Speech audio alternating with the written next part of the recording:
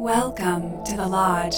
You've accessed the Lodgecast experience. Warning, warning, dangerous spoilers ahead. Enjoy.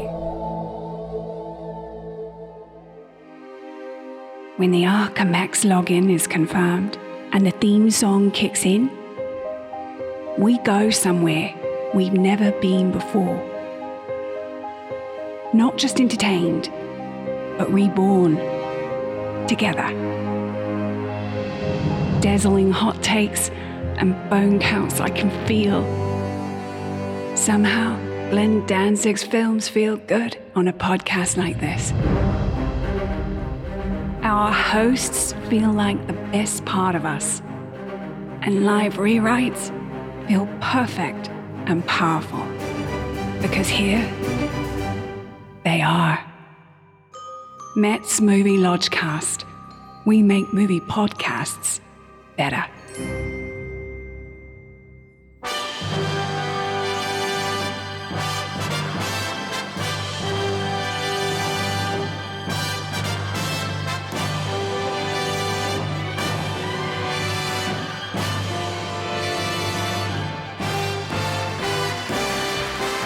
Live from the Lodge 2.0, it's the Lodgecast Oscar Extravaganza. Woo! I'm your host, Brother Bischke.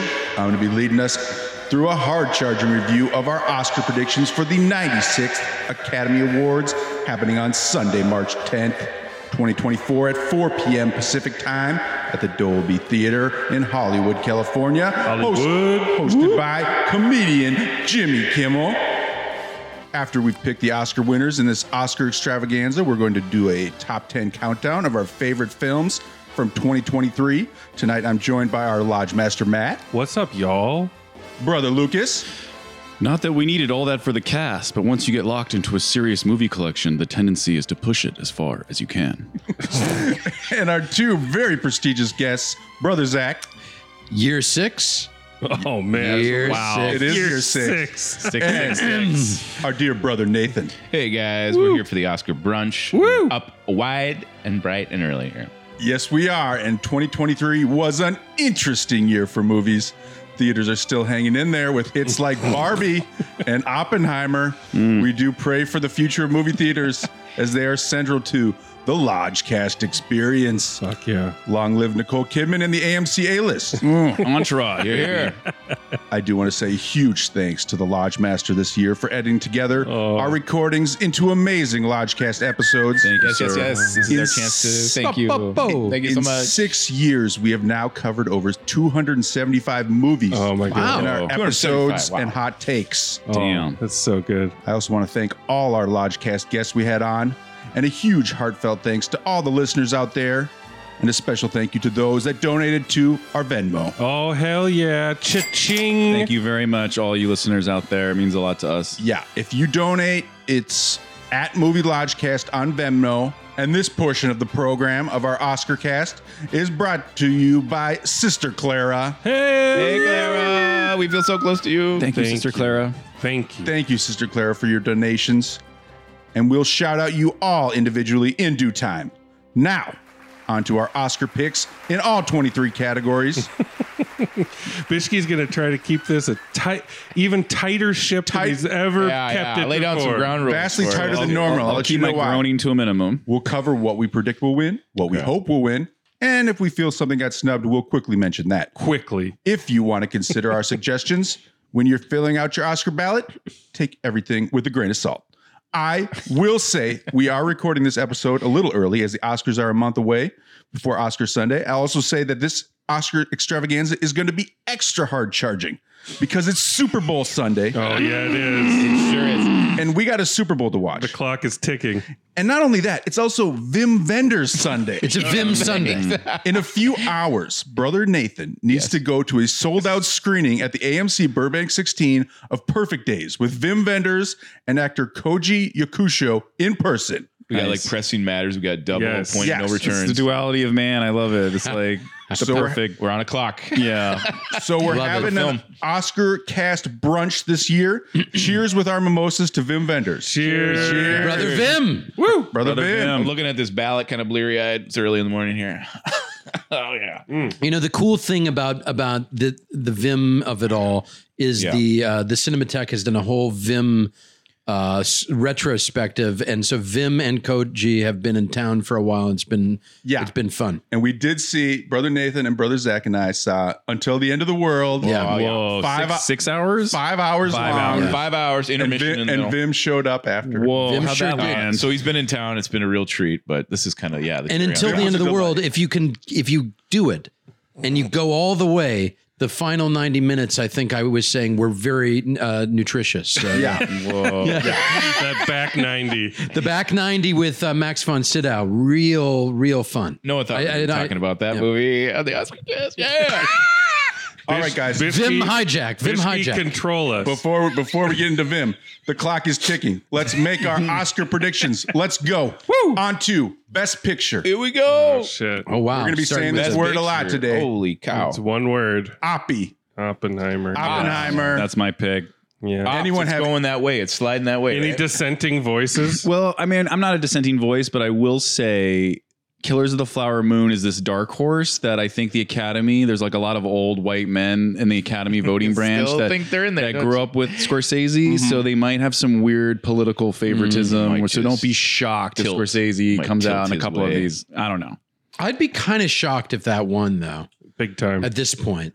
It just feels like at this point, it's anointed. Yeah, it's Yeah, winning how every. But I guess decorated if Oppenheimer we're is. talking dark horse, I guess that would have to be the dark. I would have said Poor Things, but I don't know anymore. I don't know. Yeah. How much? Well, That would be the literal dark we want horse, to talk though. about Poor Things. Let's get to Best Actress. Okay. Best Yeah, actress. that is Emma Stone. I think Emma Stone's got it. I actually think Lily I Gladstone's think Lily gonna win. Gladstone. This is a little bit challenging. I think they look for a big, showy, like Lily Gladstone, if she had supporting role, would have nailed it, I think. Are we talking Annette Bening and Nyad at all? No, no way. You laugh. Annette Bening's great in that. I I did know say she Nyad. is, but the nomination for Annette. It is between she's Emma- having an incredible year. I think I'll Nyad give her just that. sounds too much like Norbit to me. It's definitely not that. Okay. Norbit swims from Cuba to Florida, but it's that I want to see. I think it's between Emma and Lily. Yeah. and they're both great. Emma was taking notes watching Nell. yeah. Well, that's because the definitely. Globe, the Globe split the vote where it had, the comedy musical or whatever, but they split the two categories, so they Right. both got an award. So now they're it head definitely to head. is a head-to-head. Yeah. I And it just shows the think medal the at the Oscars Oscars. loves a big moment. It's Lily First Gladstone. native actress to win an award, and she's great in the movie. It just happens to be that Emma Stone has the best performance in the Yes. entire year in this Yeah. movie. So, And Emma has, but Emma has maybe won the before. entire So- decade. Emma's won before. I agree with Unmatched. Shane. How to make Make myself myself happy. happy. Here, let me show you.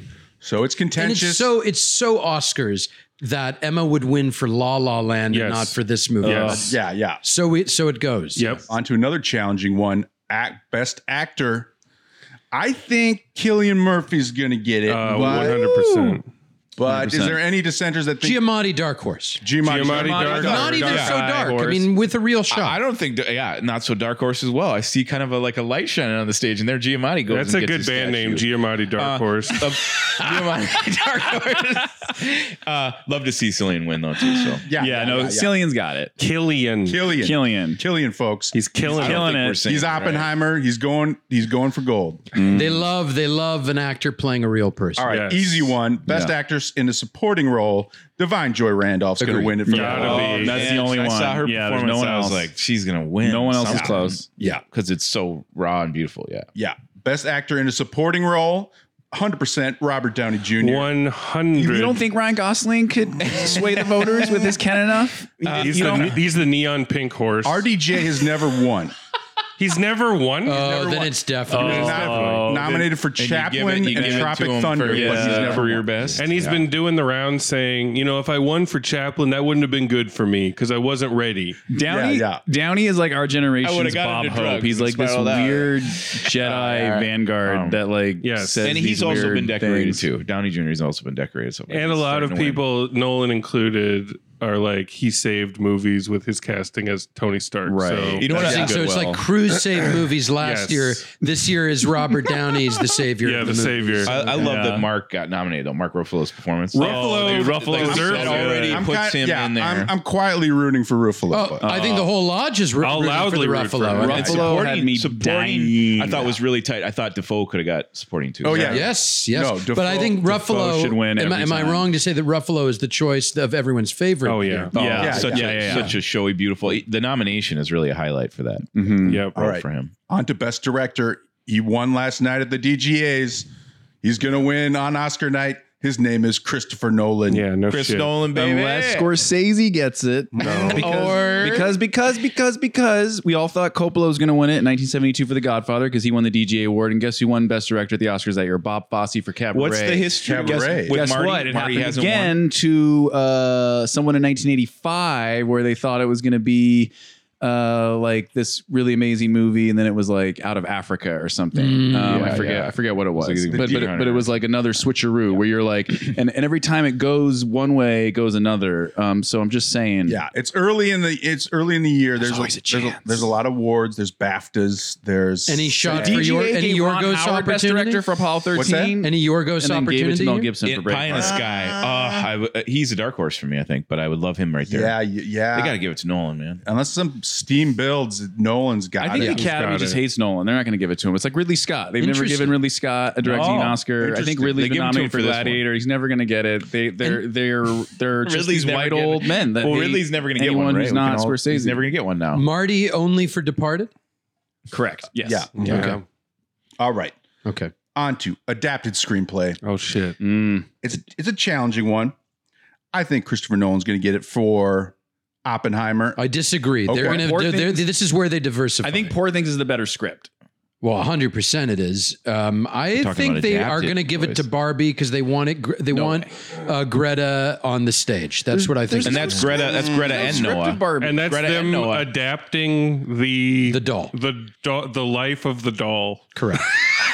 I think. But am I right? Am I right though? Yeah, I mean, you're not they wrong. want Greta on the stage. I've They- thought kinda about think that there's where a she happening. shows up. I thought about where she shows up. Because Barbie got snubbed, supposedly snubbed. I kind of think there's a backlash to the backlash. Okay. Yeah. Like people are just like, "What? This is not." It'll win Best Song, and that's it, guys. Let's just move on. Yeah, That's true. That's and a maybe good Ryan point. Gosling. yeah. I mean, I do think He's gonna win, right? I do think it would be cool. Obviously, for now, who Poor Things is McNamara. Yeah. Well, that's Poor Things might be that'll be like its Great only script. awards. I would great say, I would script, say yeah. that's our favorite too. Like Poor Things Yeah, adaptation yeah. is such an incredible Yeah. thing of that material. Yeah. Yes. But, Oppenheimer, I'm not sure it's adapting American Prometheus or whatever that big book. Yeah, it's written a That is a nonfiction book. challenge. Yeah. That is a challenge. Zone of Interest as a script award is kind of odd to me. But, Yeah, I don't yeah. think of script when I think of that too. No. Yeah. Well, let's try to pick out the best original screenplay. My prediction and desire is Justine Triet and Arthur Harari for Anatomy of a Fall. Anyone have any For the screenplay? I thought the holdovers. the holdovers? I think Holdovers is a real good counterpoint to Anatomy of a Fall. Those Yeah. are both two. I good mean, I scripts. guess the As far question as is an how many original? foreign language films have won Best Screenplay in the past? that is a good question. And you think that's what should be honored for Anatomy, this screenplay, I think so. That's I didn't see it. I can't rather than comment. the direction? I mean, I'm just If It's like A Few Good Men, except about like a married couple.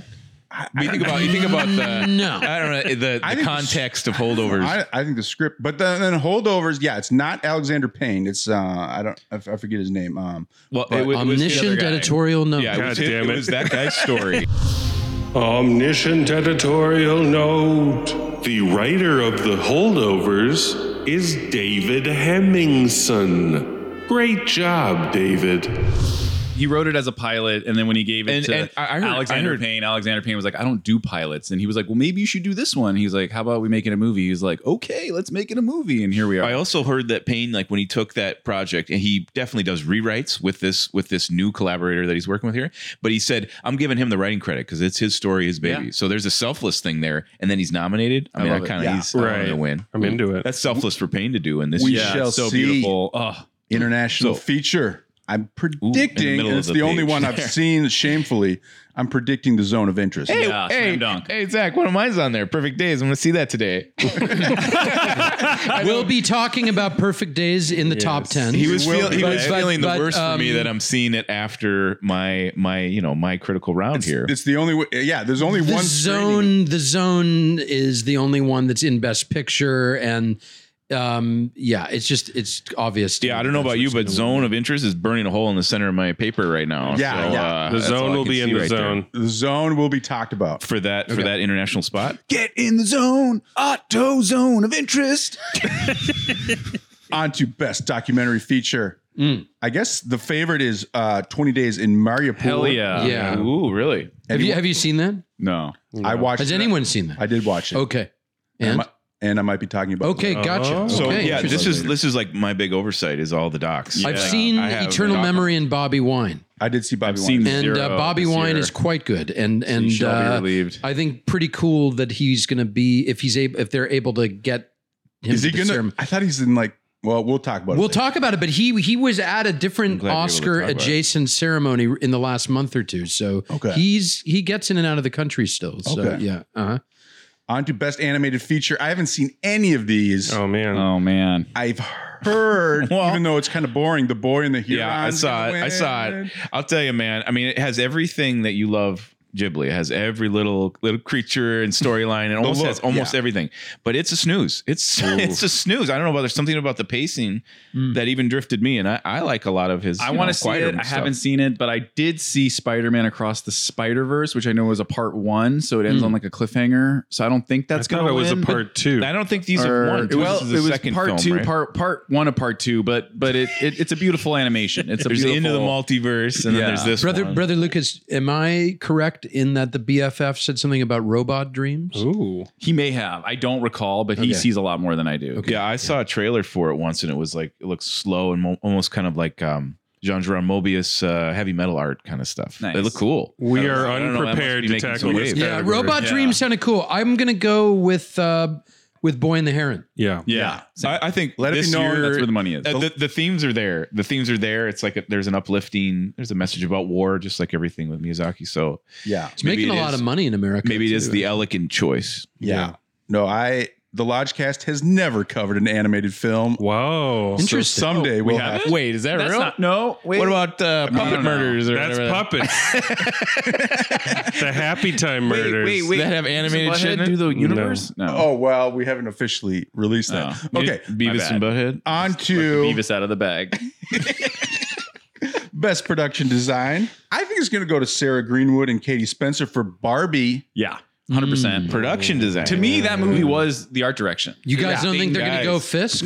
No, Guys are gonna go for the Fisk like built nothing. Like he just Lucas, he built a whole main street. He built, when people think of Killers of the Flower Moon, they do not think of the. I think sets no, the and showy like, ones, whoa. the showy ones, and the immediate like Poor dresses. Things maybe. and- I think Poor Things is incredible. So Poor Things has a Barbie real is a Super chance Bowl here. I think commercial Poor Things at would be large. Poor Things would be the upset. Poor No, things. think about how outrageous some of the outfits are. Poor Thing. You know, it's kind of a showpiece. Production design. I mean, we're gonna get to Dude, costumes. They but had a Malibu Dream Beach Barbie like pop-up house in It's great. Malibu. Yeah. Barbie before the does movie came need to be out, on where there. they They literally did a great recreated job. sets from the movie, and people lost their motherfucking minds, man. It'll probably be Barbie. It'll probably be Barbie. The dream house Let's get to theory. some easy ones. Film editing. Jennifer Lame for Oppenheimer. Yeah, Of course. Anyone? Anyone? no, slam no, dunk. you're right. You said her name- Cinematography. her I name mean, was Jennifer Lame. we love Her name the was edit. Lame. we love- L-A-M-E. Her name is Lame. We love the editing of The Holdovers. Yes. So that was a well-cut film. Yeah, it was. But Oppenheimer, had more They'll cuts. never give it to a comedy. No, I know. Yeah, I know. Yeah. Yeah. I agree. Cinematography. Hoyt Van Hoytma's finally going to win his Oscar for Oppenheimer. But what about Poor Things? Poor Things had more cinematography, right? Oh, dude. I'm going to throw in a had a dark lot. horse. Dark Horse. Matthew Liberty. You talking about? Dark horse is Ed Lockman for El Conde. And the reason is the cinematographer's branch Oh, that was loves a great shot. Ed Lockman. He's been in the game for like 4 or 5 decades. Maestro's Matthew Libutique, and there were some really strong That was cards. very well shot. Yeah. Really strong cards for the cinematography. But did I cut you off? You keep going. No, I'm good. I just could see a surprise there. That's all. We can all I'm agree. not banking on it. I think We can all- you're right. Like, we can all agree all those guys are just excellent. Killers was excellent too, and we got an Oppenheimer. excellent group of cinematographers, visual effects. Godzilla -1. That's so fun to have on there. I mean, there's that viral clip of the VFX team freaking out when they realized they were nominated. So they might just want to see them go up and love it. I just like the visual effects in the creator. That all it was well done. But no, it was well done. That looks seamless. Where the hell is Oppenheimer in this? Where the hell's Oppenheimer? In the visual effects. There's a horse that gets shot in the chest as it rears up in Napoleon. That was pretty incredible effects. I don't know if they're gonna. I guess Oppenheimer doesn't have visual effects. They actually Napoleon. built They're a practical. bomb. Yeah, it was like a real fire. I think Godzilla has a shot there. I think Godzilla's probably maybe taking sound. I'm gonna pick a dark horse for best sound. I'm gonna say The Zone of Interest. Yeah. Interesting. It's not going to win, but that's a good. It's a tough pick. call. I had my money on Oppenheimer, but The Zone of Interest to me is all sound design. It's all sound design. It's all soundtrack. That's my top. This is the only category that I think Maestro could win. Right. Also, but because voters will be like, sound, music, sound. I knew Leonard Bernstein. They did the craft of the sound. I'm not a fan of the movie, but the craft in the sound was I thought they did some interesting things. I agree, though. Zone is all about sound, obviously. So I think that's an interesting I think it is choice. featured, more directly in that. Props for Mission Impossible, Dead Reckoning. No, just joking. Now, you guys, Oscar nominated. I've tried to watch that movie 3 times. So people hate this one. boring. The only good thing about Dead Reckoning Part 1 is when Este Morales is like, Ethan. I didn't even get there. Did you hear they're going to change the title now because did shit. Just like they're going to come out with like the Ghost Edge of Tomorrow origin. when it was released on home video was Live Die Repeat. But this is Dead Reckoning Part 1, and there will never be a Part 2. What are they just going to keep They're going? going to call it something else. Okay. Because it's got a stank on it. Christopher McQuarrie fired his longtime agent and manager and lawyer after that movie, and now just has Tom Cruise as his lawyer. Jesus. I just love when those big box office boners just get nominated every once in a while. It's like, Yeah. there they are. Hey, we're still here, guys. Star Wars. All right, costume design. I'm going to say I'm really hoping. Come on, Poor and I Things. predict Poor Things. I agree. Barbie. I agree. It's Barbie. No, Poor Things. Poor Things. What? Yeah, But absolutely. She's naked in Poor Things. In Barbie, they have like actual costumes Emma they gotta Stone's wear. costumes are incredible. Right. If you're going to give it to anything, I get LT's point. If you give it to anything, though, Yeah. think about all the dresses and all the rollerblade outfits. And It's going to be Barbie, but Barbie it should had be her own Poor dress. Things. Poor It Things. should be I Poor think Poor Things is a very strong contender No in way. production design and costumes. Yeah. yeah, like I think more so than production design too. Like when it's under costume design nomination, it's like Poor Things might. I guarantee you the voters turned off Poor Things. They didn't go to the theater to see it. They're watching 5 minutes of it, and when she starts stabbing the corpse, they're like, "Honey, like we got to get to our bridge game. Like we're not watching this. 45 minutes in the grandkids bordello. are in the next room. Like what would they think of us?" That's true. But she wears everybody like- in the world saw Barbie. So She wears like a it's true. clear plastic like range jacket, and It's she's got, amazing like, costume. futuristic bubble glasses. Man, it's I costume love design. it. I love it. Original score: Oppenheimer, Ludwig Göransson. Yeah. Or Killers of the Flower Moon, since Robbie Robertson passed away. There's a lot of goodwill. I'm going to be rooting for Robbie on that bass. Yeah. Poor Killers Things of we the can. Flower Moon soundtrack was hidden. That got me hyped when Poor Things we can say had the most unusual and adventurous score of Yes. these. I think. Yeah. Yeah, I mean, Poor I Things love- score is wild. I love Ludwig's collaboration, with Nolan. It's kind of obvious, but there's one thing that's tied to that. The performance is tied to the soundtrack. There's like a violin that they choose that represents Oppenheimer. That's the only one in the category that has something connected to a character. So I think it's going to win for that. And also, Indiana Jones: Dial of Destiny is now Oscar nominated. John Williams. Shout out to Indiana Jones and the Dial of Destiny. Yo. The dial turned. Oh, no. 95-year-old John Williams. Original song. Ooh, this is a just tough kidding. one. It's a Barbie split, It's but a I photo finish. I think it's going to be Billie Eilish. It's Eilish. Wait, What Ken, was I making? Ken I is agree. nominated. I agree. He's going to sing Ken at the Oscars. No, it's going to be a Barbie show at the Oscars. I think you're for right. Sure. Yeah. But ending with her, with Billy. LA loves Billie Eilish. Yeah. And, That's right. You're right. And it's the more dramatic. I take it song. back. I And think Billy's Ken in the is voting more academy. fun, She can but vote for herself. Even though I'm rooting for Diane Warren with Flamin' Hot's Fire Inside. Nice. Oh, Jesus. And that's Oscar nominated too as well. Now. Wow. Flamin' Hot. Wow, I didn't even know about that. Makeup Wow. and hairstyling. We got to go Poor Things for Defoe. Yeah. Poor Things. Come on now. That Anyone? was so delicious. I changed the Lodge group chat photo to it's so face good. It's from so that movie good. because that face, I could literally just watch Defoe just like peeling an apple or a potato just in silence in real time with that face. Yeah. Oh well. I mean, Maestro did have some of the best old age makeup that I've seen. True. Yeah, and Dad knows though. Yeah. Dad knows. But they did the same guy did Gary Oldman for the Darkest Hour or whatever that was. I mean, he had a that New York. Maestro I guy? think he had like a New Yorker guy that did article Maestro. on It's the best him as a silicone make. I mean, how many prosthetics. makeup artists get a New Yorker profile? But I do think Poor Things is come on. Come on. Come on. Give it to Defoe. Come on. All right. Ladies and gentlemen, I've just heard word from the producers. We're not going to be covering the shorts this year. We are running out of time. Does anyone have anything to say about the shorts? The wonderful haven't seen story of them. Henry Haven't seen Sugar, them. Let Her Go Pig. We gotta go. The clock is moving ticking for Vim Vendors Super Bowl Sunday. Hustle, hustle, Let's hustle. Let's keep moving, folks. Break. Vim waits for no man. Before we get to the top tens, we have a second annual award to give out this year in our Oscar Extravaganza. Tasty one. Nutritious. We will each name our choice for Salad Dragon of the Year. Salad Dragon. The one scene, or maybe character, that was so bizarre, baffling, or transcendent that it instantly justified the price of admission. Or the Salad Dragon is named after Reese Witherspoon's leafy transformation in A Wrinkle in Time, which was our first Lodgecast episode in 2018. Anyway, to be eligible for this year, for the Salad Dragon of the Year, these could be from any movie that came out in 2023. We'll see if any of our dragons overlap. So I'll start, and we'll end with the Lodge Master. For me, the Salad Dragon of the Year comes from a movie that we did not cover. I like it. Let's learn something. Because it was a superhero movie. Oh shit! I You know. watched a superhero I know movie? what this is. did. I know it too. But we should have covered it. I was sitting next to you while you saw this. And Lodge Master Matt was sitting next to me. I got COVID-19 for the first time Oh, watching you this did. movie. That movie is Ezra Miller's The Flash. Oh my God. Now listen, ladies and gentlemen, you do not need to see this movie. Don't. But if you search on YouTube, Flash Saves the Babies, yeah, you'll be treated to a truly hilarious 4-minute Salad Dragon. it's great. In the scene, several newborn CGI babies fall out of a collapsing high-rise, and my Ezra God. Miller's Flash goes into slow-motion mode where he needs to rescue the babies.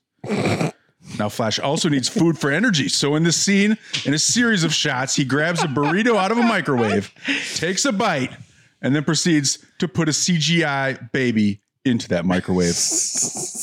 In total, Flash saves 9 CGI babies, and Jeremy Irons congratulates him. The CG effects in this movie and the scene are so wild, and so is Ezra Miller's performance.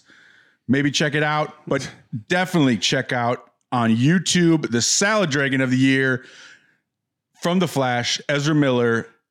Flash saves the babies. And the special effects were so bad that the director felt the need to Explain them. explain that it. they're that supposed to be. They're supposed to look bad. Supposed to be I bad. like It's that they the look time bad. from chromium Yeah. state. There is also I like a that New they look York kinda Times bad. video of him explaining himself. I also like that they look bad. That's what makes it Yeah, like I was like, maybe he's actually speaking my language. because if the babies look too real, it would be disturbing. Right. And I think that's kind of a rare Yeah. thing that you get a behind the scenes to a Dragon of the Year. Right. Yeah, You know, yeah. Like, yeah. No, yeah. No, That's how hard it hit. yeah, it's on YouTube.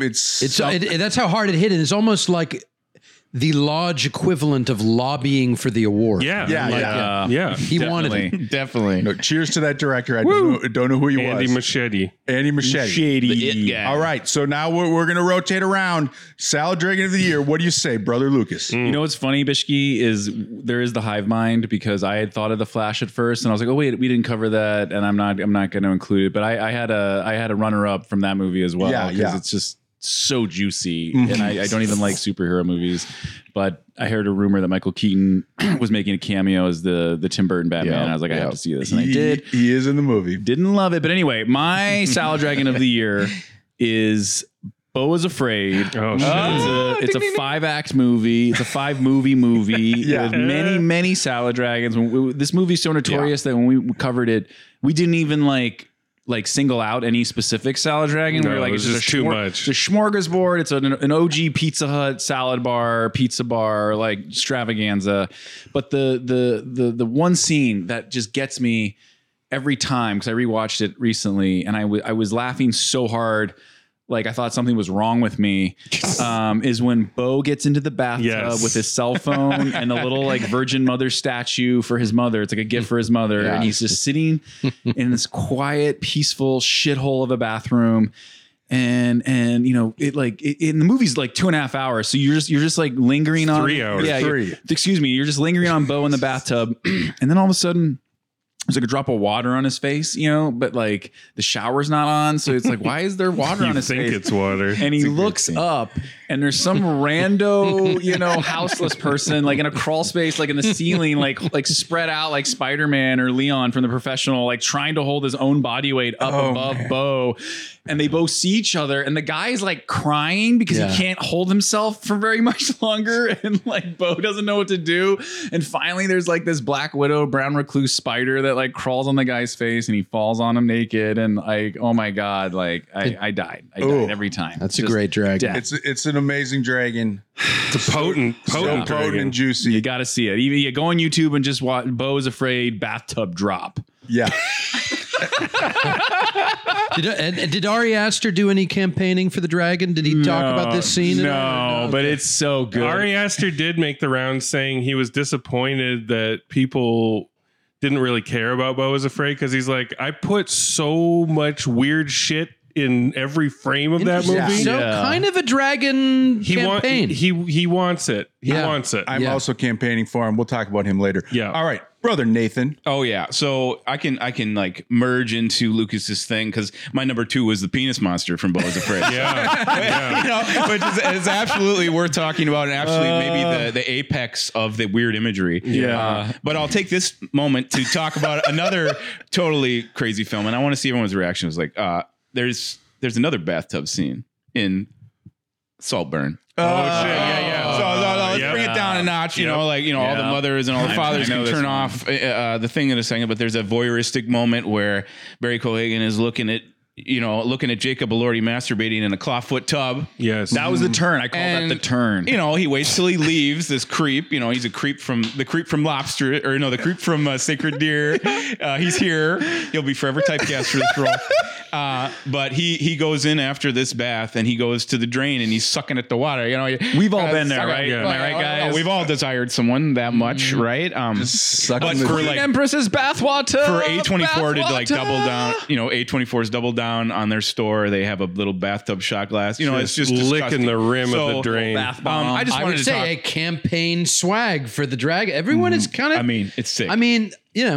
And the word is getting out about this new award. I must mention as well, we have received a lot of almost pushback for the fact that we didn't cover Saltburn. I had words for Saltburn. Right. And that, I just want to say, I wanted to use this moment just to talk about Saltburn. Bischke went rogue and saw it alone. I did my homework. Well, I saw it at home in my living room. Lodge Master Matt, for whatever reason, was like, nah, we're not doing that. I was like, I don't remember it that way, but all right. Anyways, we'll have to open up the hotline. We should have covered it. We might cover it in a revisionist episode. Yes, and I apologize to all listeners who were deprived. Sometimes, it's not our wild fault. We're not doing it on purpose. It's just like our lives don't sync up, and it was just a bad release date. I don't know when it came out. It was probably over the holidays. Sometimes the Lodgecast drops the ball. Let's keep it real. That's real. We're mortal. We fumble. You're human beings. There's movies we've missed. We're infallible. All right, or we're not. We're fallible. We're fallible. All right, I'm excited, brother Zach. What do you got? I am a little torn because there is a dragon so delightful that I assumed it would have been taken by now, but I do love all the choices so far. In lieu of just, talking about the same film over and over again that we're about to be talking about, I'm going to take a detour. Okay. I'm not going to go to the scene in Poor Things that I was thinking about. The dance scene. The dance so I assume you're not going to talk about it either. That was on my list, but let's burn it. We'll discuss the dance scene later, but that is if were you to call that a Dragon of the Year, you would be correct. You'd be correct. And that was also campaigned for, I believe. But I'm going to choose the Catacomb Ed Wood Battle Royale. Yes. In the Pope's Indiana Exorcist. Yes. We have zombie boobs. We have ghosts. We have Russell. It just is everything that just sent me over the edge. That's a solid the edge. choice. And Such a good climax. so let me see if I get this right. YouTube Pope's Exorcist Final Battle. Zombie boobs. Likely. Zombie boobs might get you there. Maybe finale. Do a little sound clip. or is that too hot for YouTube? I don't know. Nothing's too hot for I don't know, YouTube but I anymore. will It might be say age restricted, but it'll be there. when they showed us the Catacomb set for Yeah. the first time, I thought this could lead somewhere nice. And it did. And it really just did. I think there's some levitation. There's some putrid smells. There's, you could smell the odor. I think it's You can smell just, that dragon. it's just levitating just above Yeah. the final ride on the Vespa. But, and I just, as it coming out of that, You're painting a picture for all of us. all those guys, the I can still Vespa. see it. All the people in the office hard at work cataloging Yes. everything. I really hope they make 99 more like they promised. That is my salad movie of the year, I would say. great. Also, just unexpected and a treat. I Pope's Exorcist. almost forgot about that entire The endeavor. Catacomb Battle Russell Royale. Crowe as Father Mort.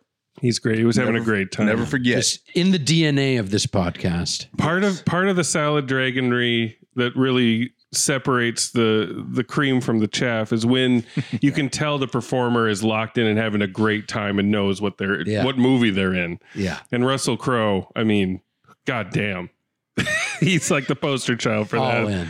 Lodge Master. All right, so I had the Poor Things dance, obviously. Yeah, that was my runner-up. Yeah. And then my other one was the dream scenario, Fart Dream. Also, That was another my other runner-up one. of mine, which was on the same page. But since we're digging deep and since Zach went off outside the lines, I'm going to bring up a movie that didn't technically come out in 2023, but we sure as hell covered it in 2023.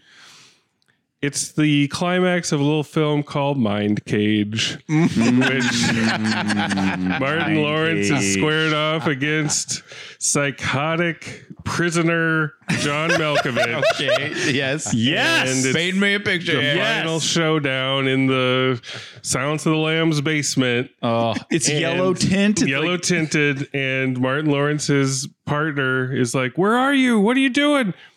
And Martin Lawrence emerges from behind a plastic sheet curtain. with this fucking smile on his face that you've never seen Martin Lawrence have. It's a rapscallion rascal, wily. Yes, it is. Yes, it is, Lucas. And he begins to speak, not in the voice of Martin Lawrence, but in the voice of John Malkovich. Speaking from beyond his own mind cage. And dear listener, my God, it is the most pungent of all salad.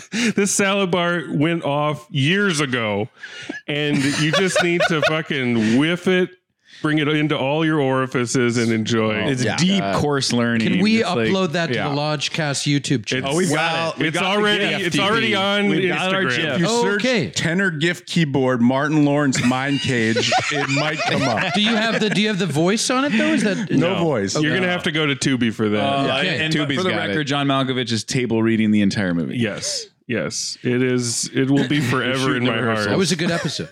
Yeah. That was beautiful. All right, that Salad Dragon of the Year sequence was brought to you from Sister Emma, Emma, we love you. who donated to our Venmo. Thank you, Emma. Cha-ching. 1,000 Sister thank Emma yous. of the year. Yes. Thank you, Emma. Also, Emma and Clara joined us for our Wonka cast, Yes, they did. It was magically delicious. which will go down in history. All right. And I think a lot of us will be bringing up Wonka coming up here on the top 10. A lot of us. My number Shout out Mission Impossible. All five of us have. Maybe not. Maybe that's bad intel. Was that All right. a little tease of Angelical choice? Maybe. Okay. let's go on to the top 10 of 2023. Let's do it. I'm going to start. We're going to go in a circle. Do you have any ground rules for us, Bischke? Well, I do have some rules. Love and light. Do not disparage or argue against each other's top 10s. Never. But you are allowed to groan.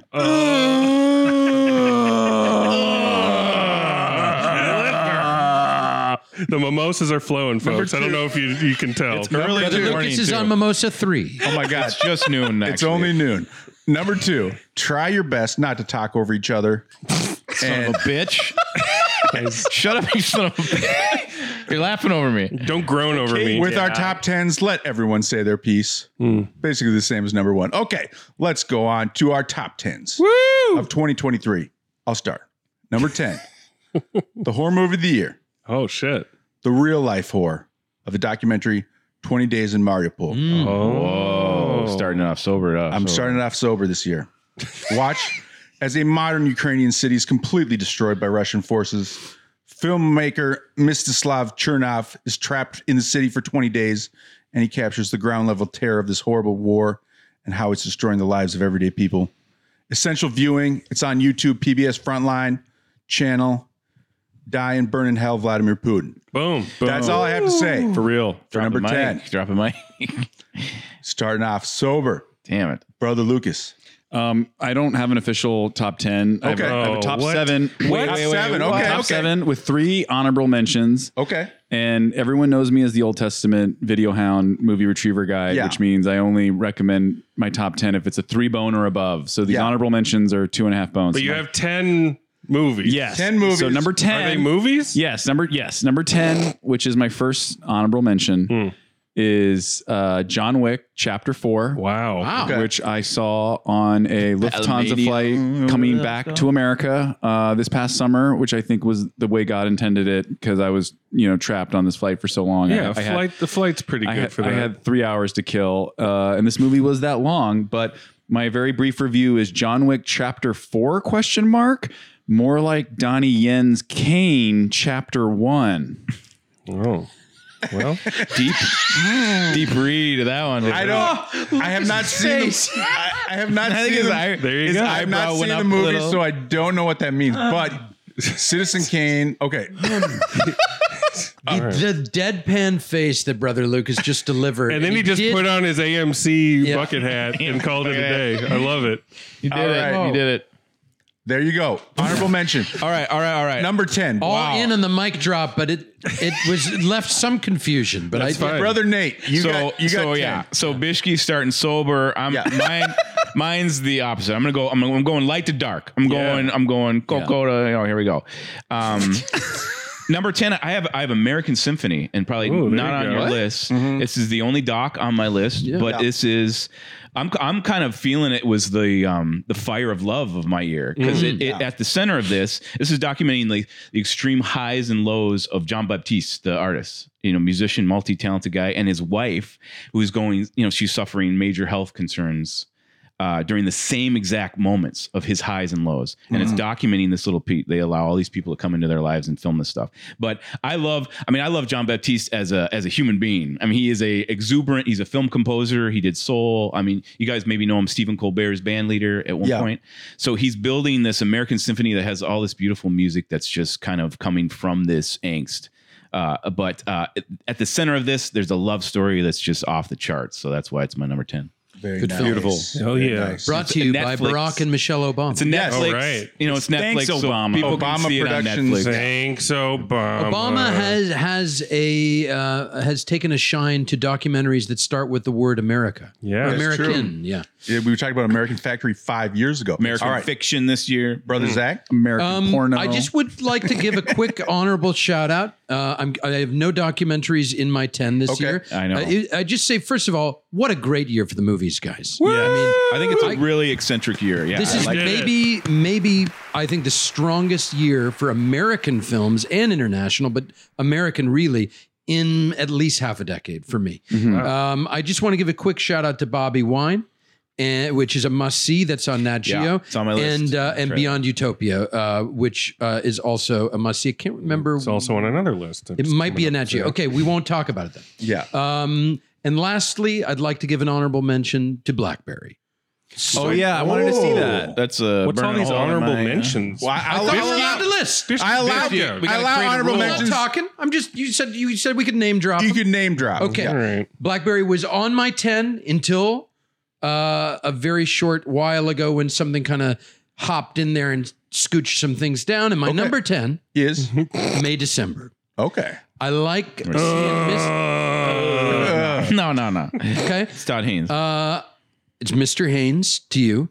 And I like Todd going kind of pulpy fun here. I thought this was very funny, very entertaining, and had some great layers to it. Incredible performances from the three leads, and Melton coming right off of Riverdale into this, just not on my radar, and now for sure is. And this snake don't bite. That was an interesting film. I don't know what to make of it, but Yeah. we'll see if it comes up anymore. We'll see. December. I wish I would have seen it in the theater. And Netflix, you don't always get that opportunity unless you make a real quick go of it. Well, I think with May, December, though, I mean, it had a lot of like food for thought. Afterwards, there was this section of the actual drama at the center of that piece. Well, there's a lot of who is manipulating who. And who is telling whose story, and the lies that we kind of tell ourselves to justify our own moral choices. Well, I just think the dynamic of it all too. Haynes finds those little nuggets that are unexplored and creates some drama. So I still think he's a valid filmmaker. Yeah. We should have covered it. I think we should have covered it because I have things to say, but we don't have time. We don't. Lodgemaster Matt, number 10. For all my haranguing Zach about the rules, I'm going to break a rule right off the bat. Okay. Go. What? And I have a tie for my number 10. That's allowed. He's done this before. I'm gonna explain myself. Getting a little messy here. These two films are inextricably linked. Zone of Interest and Anatomy of a Fall. Okay. Both created similar sustained queasy feelings for me pretty much through the entire runtime of both. Both used sound to get under my skin, the omnipresent sounds of Auschwitz and Zone, and 50 Cent's PIMP in Anatomy of a Fall. Oh, man. Both starred the same actress, wow. Sandra Yep. Hüller. I didn't know that. Having a great year. And I'm sure these will be discussed later, but I had to put them down at number 10. Hell yeah. Because I did not enjoy these films. Right. Okay. I did not enjoy any of It's it. like a bad acid trip, like a low grade acid But trip. I keep thinking about both of them. So I had to shout them out. All right. On to number 9. After getting thoroughly depressed watching 20 Days in Mariupol, you're going to need some cheering up, folks. Now, number 9. It's Super Bowl Sunday. Yeah. It's number 9. One of the top comedies of the year. It's 80 for Brady. Oh! Yeah! We're getting Jellicle real early.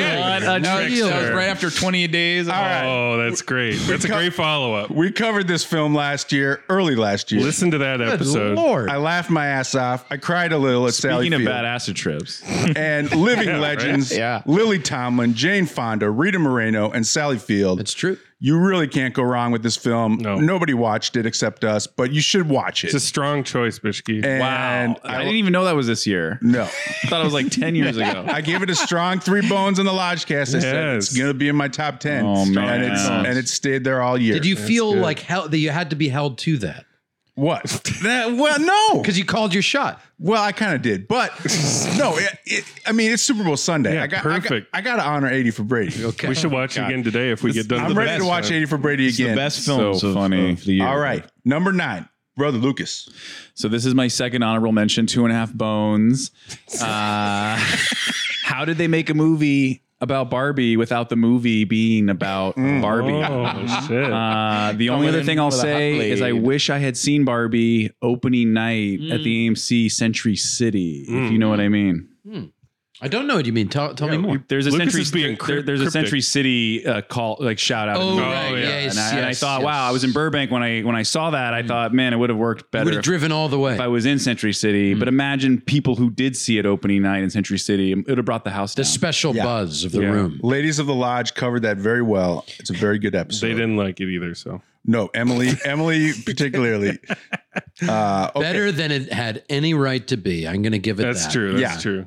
Love and Light. Brother Nathan. All right, I got Anatomy of Fall right here for number 9. Right? So, I'm trying to get in the mind of a viewer that hasn't seen it, and I was thinking, well, it's like a whodunit that would intrigue any amateur sleuth or like a true crime nut, but where it goes into the courtroom drama is actually where it gets kind of more interesting. In which Dave and I, Bischke and I were talking about that. It's a weird court setup they have there. Because it's so stimulating. The French court The French rules are a little different. Yeah. You're really trying. I think the film is successful because it's that uncertainty and the nagging doubts that you have about what the actual truth was. And no spoiler there. You just kind of you're left with what you have to feel. What you have to feel like. Well, you have to put this puzzle piece together. But I thought it was really well directed, and it mirrors Lodge Master's Split. There, these two films that are kind of straddling in my mind the same way. So I'll say it to that. I mean, the layers of ambiguity are what I really appreciated with the direction too, to try to just get us where we're going to get. But it was a blast to watch. So Anatomy of Fall, number 9. Yeah, Sandra Hewler. What a year, Brother Zach. At number 9 was a movie that I actually just saw about 2 weeks ago, and it is A.V. Rockwell's 1001. And I think it won Sundance, and yet still, for some reason, I just was resisting seeing it. I thought it was going to be another one of these movies about a single mother living in poverty, trying to make it. And I thought I knew what it was. And if you are like me and you feel like you've been avoiding it because you think you know what this movie is, watch the movie. It's on Amazon. It is beautifully shot, incredibly sure hand from the director. And it's about a changing city. And it's about a found family and choices made on our behalf that we have to navigate and live with. And it's a very surprising third act and a very thoughtful, rewarding film. And it kind of crept up on me and kind of choked me up at the end of it. I highly recommend, and you can stream it on Prime. Nice. What's the name of it? 1001. 1001. And keep an eye on A.V. Rockwell. I think she's a real talent. Yeah. Nice. Very nice. Lodge Master. Number 9 for me is a little documentary called Still, a Michael J. Fox movie. Oh, wow. Yeah, it was good. You softy. I need to see that still. I mean, it feels so good to get such a strong dose of Michael J. Fox after all these years. Because, you have... At least I assume everybody in this room has such an immense reservoir of love and goodwill for that man. Oh, hell yeah. So much so that it feels like it's going to turn out that he's been a prolific child murderer this whole time. I hope not, man. But Jeffrey Epstein flight log. But until that information comes out. The alias Peter Piper. It's Peter Piper. A monster. A true monster. Until that happens, I want to sneak this in, show my appreciation, and... it's great to see him. It's great to understand kind of what he's been going through this whole time. Like everybody kind of knows, but they're kind of like, oh, it's sad. But, he humanizes it for you. You understand kind of the whole 360 of his life. And formally, it's the recreations that are the innovation. Mm-hmm. Oh, wow. Like, I didn't hear about that. Mm-hmm. Like the kid stays in the picture kind of thing. It's not. It's live action. They're incredible. It just kind of has to be seen to be believed. And it's the kind of recreations that only like a high budget documentary could really pull like off. on the set of Back Lodge to the Master, Future let me and ask stuff? you, how soon into the movie did you realize you weren't watching footage, that you had to be watching recreations? Because what it was? Immediately. But immediately, because I wasn't 100. I was like, wait, what's going on? I think about documentary recreations all the time. Sure, so of course, I immediately... They're seamless. I recognize it. I'm like, seamless. Yeah. Shit. So very impressive from a documentary filmmaking standpoint. Highly recommended. Nice. I need to watch it. We're on to the number 8. On Apple, right? Apple TV Plus. Apple TV. Yeah. Beautiful. I need to renew. Let him know. Let him know. I need to renew my prescription. Subscription. Yeah. Number 8. Number 8. I'll be quick. The Killer. David Fincher. What? I mean, Wait, what? Bish. we can't, just a groan. No, let we him can go. only Let groan. him cook. Wait, no, backing up. I'm backing up. This movie's risen in bone count since we first covered it. Cool. Cool. Clinical. Cool. That should be the poster. It should be on the poster. The Clash. Pure undiluted Fincher. For all of us Fincher freaks out there, I got nothing more to say. On to Brother Lucas. Yeah, you don't. This is my third and last final honorable mention, 2.5 Bones, of a movie I saw earlier this week. I had to watch it in 2 parts because it was long. So I only I almost made it the first time, but it was late and I had to go to sleep. So then I saved the second half, which was 45 minutes still. It's called The Creator. I wanted to see it in the theater, but unfortunately couldn't make it. And I'm sure it played great, like in IMAX or whatever. AMC had it. But it's basically like, what if the Vietnam War had lasers? Or if you squinted, it's like a Star Wars spinoff because it's Gareth Edwards who did Rogue One, a Star Wars story. John David Washington plays this guy who's got to get this kid like from point A to point Z. And all this other stuff happens along the way.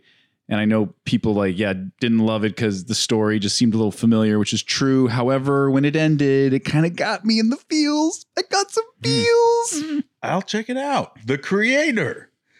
On to number 8 for Brother Nathan. So yeah, like when I was talking about earlier, anatomy in this film split kind of my mind about how much I thought about it, and that's Zone of Interest, my number 8. Yeah. I was really excited about the approach that this film took about the subject. We've seen a lot of World War II. We've seen a lot of Hitler. We've seen stuff that is connected to characters, but setting this little, setting a German house right next to Auschwitz, think about how sterile and the mundanity of growing flowers or trying to play house with his family while this, atrocity is going on, right over the walls. And it's all brought to you with sound design and images that are pregnant with darkness and all kinds of stuff to trigger your mind into what, the structure of it. That's what was really exciting. The use of night. There's this night vision. If anyone has seen very the film, controversial. This infrared imagery is kind of while he's telling he's telling the kids a bedtime story, and there's this scene where this girl in infrared is like laying out food for the people that are maybe escaping or whatever. And it takes on this whole other imagery, and it was such a fascinating thing. Glazier finds these new images that evoke all these kind of things, and it didn't break its spell the entire film. So I think it's a hard film to watch. I think it's divisive. I think viewers will, what they bring into it is going to register more or less. I don't know. Some people fell asleep during the film that screening I was at, which kind of blows my mind. But I do think it's an important film, but it's one that I probably won't watch in a while. But I'll watch again. But Zone of Interest. It's a tough watch. But people fell asleep at my screening too. So I think it's got quite a range of viewership. Yeah. So that's mine. Very good. Definitely on my list. Number 8. Number 8, Christopher Borgle's Dream Scenario. Dream Scenario. The opposite of a groan. Ooh. There's a lot of fun, love, and light on my list this year, guys. Good. Thank you. We appreciate it. I think this was a good year for comedy, adventurous comedy. Yeah, definitely. This is the Cage we like. This is the Cage we seek. The Cage we deserve. This is the Cage that he deserves and we all deserve. Yes. You guys covered it beautifully on the episode. I had this experience when I saw Malkovich for the first time where I knew absolutely nothing. I had seen no trailer, nothing. And I went into it and it just completely just rocked my world, expanded my mind. This wasn't quite like that, but obviously this has Kaufman in the DNA. And I think it was you, Lodge Master, that really touched on the editing of the filmmaker, because he never lets you get ahead of it. He never lingers a moment too long. I always sit up a little bit when it's writer, director, editor. Yeah. Yeah. And it just, it moves at a clip, and it's always advancing to the next stage of the dream scenario. So it never belabors the points. And I think it just was such a great modern fable for a viral, witch hunt, social media era.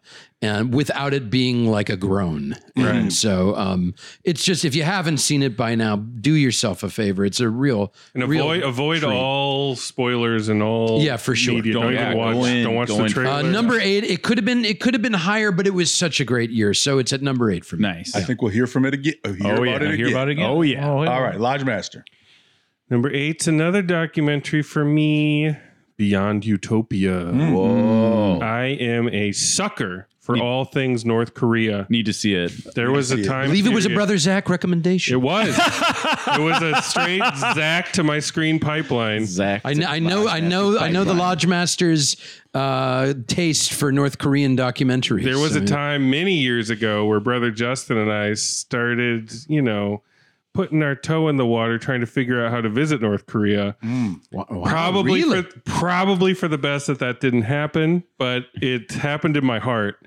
So this Lodgecast may not exist. Exactly. This documentary maps out the painstaking, heartbreaking, Herculean task it is to get out of North Korea, to defect. It is insane what you have to go through. Yeah. Oh man. And they take you through it. You feel like you've been in the woods, up the mountain, pointing your flashlight down on the ground so nobody can see it. And once you get to the sweet Seoul, South Korea, they take you through the deprogramming. They have a whole system of how to bring you in, give you housing and help you fucking realize what you've been through. And seeing this family's anger after realizing that they've there's been no brainwashed. Santa Claus, that the Santa Claus isn't real. And especially capitalism, baby. Especially the grandma in the family, who I'm gonna drink to that. Man. Even during the whole escape, she's still, she's escaping, but still, dear leader is just trying to do the best that he can. But in her eyes, you can see that she's starting to not believe that's the second journey of the movie is the mind. And it's just without getting too much into it, it's just a small hop, skip, and a jump over to the U.S. and some of the fucking shit that needs to happen over here. That's right. Oh God. Yeah. Well, that sold me, Lodge Master. I'm going to watch that. No, it is a great film. Yeah, it's a great film. This makes my number 8 look real silly. And this is the thing also about that movie and about Bobby Wine. I mean, some incredibly dangerous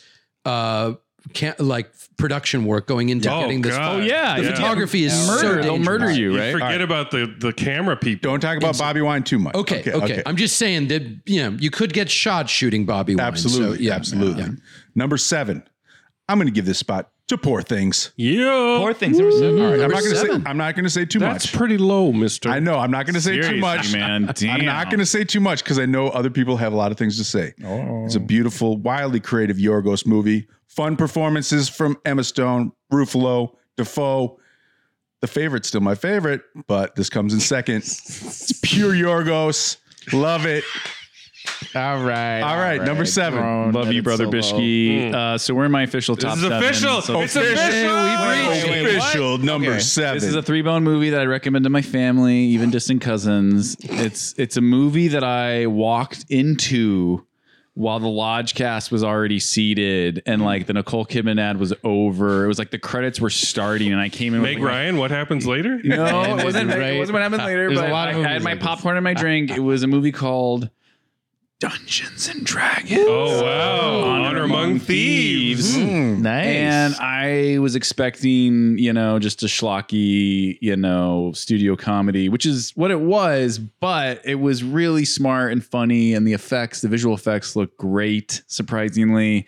And Chris Pine was great. Like, I love him. Really looking forward to his directorial debut, The Pool Man, later this year. But like, there was the Bradley Cooper cameo, which could have been just like a one-note joke throwaway, but Cooper was like so dialed in and committed. Yeah, like I was dying. I was like choking on my popcorn. And to laugh that hard, I would want anyone to see this movie because it's a good escapism, popcorn entertainment. Give me more of these. They're going to have so many more of these. I'm so excited because it's just good. The franchise is in good hands. Like, I want to see more. Yeah, it was almost on my list, Lucas. It was really good. Glad to see it get mentioned. Brother Nathan. All right. I got our dream scenario right here. Is number seven. Yeah. And it feels so good. Amazing turn from Nicolas Cage, to talk about him a little bit. I mean, I'm very impressed by this post Mandy resurgence of him and the material that he picks and maybe what he gets offered, from Pig to Unbearable. I even love Unbearable Weight of Massive Talent, where he gets to poke fun of his celebrity. But he's amazing in this, and I feel like it's really one of the stranger films on my list. And I got some weird ones here, but it was refreshingly kind of breezy. And as Zach was saying, I mean, it's seamlessly blending humor with kind of more the raw, cringe humor that goes on in some of how the dreams turn on him. And I think it's quite a roller coaster. It's almost, I have this weird, there's this weird nagging thing that it's almost too clever. Like, how the hell did this guy come up with that script a little bit? Like, too clever. You're too clever, you son of a bitch. Intelligent. And you kind of want to push him away, you came up with something that is, has a touch of surrealism. I mean, it's crazy. It's an instant cult classic. So I have it on my list, and a really career highlight for Cage. Late.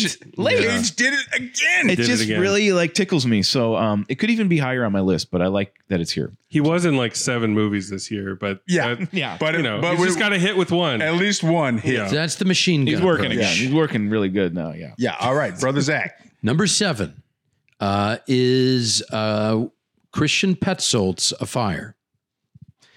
If you are unfamiliar with the filmmaker Christian Petzold, he is a German auteur, and he's made a number of great films.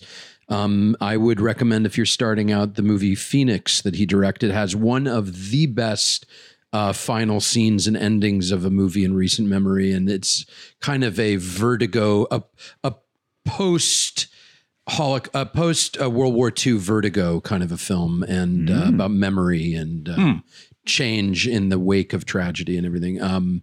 That's Phoenix. But A Fire is actually his funniest movie.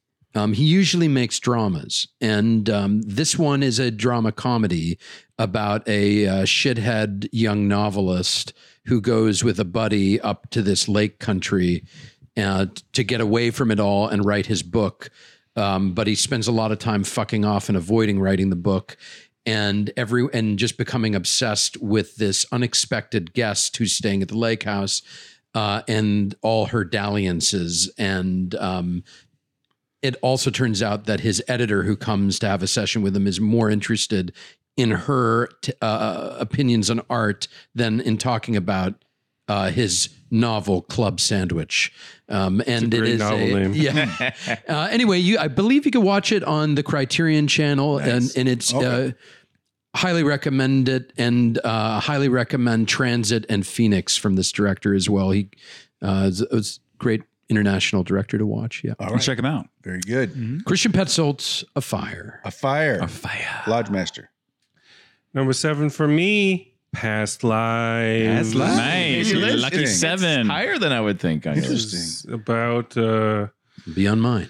Man and a woman that shared a very close connection as children, and they try to keep that flame burning. Sound kind of sad, Logic. But they grow distant. Those tears? She ends up you got it. She ends up marrying a dude, and That dude. And that dude, and then she reunites with her long lost love after all this time. And I saw this on a plane.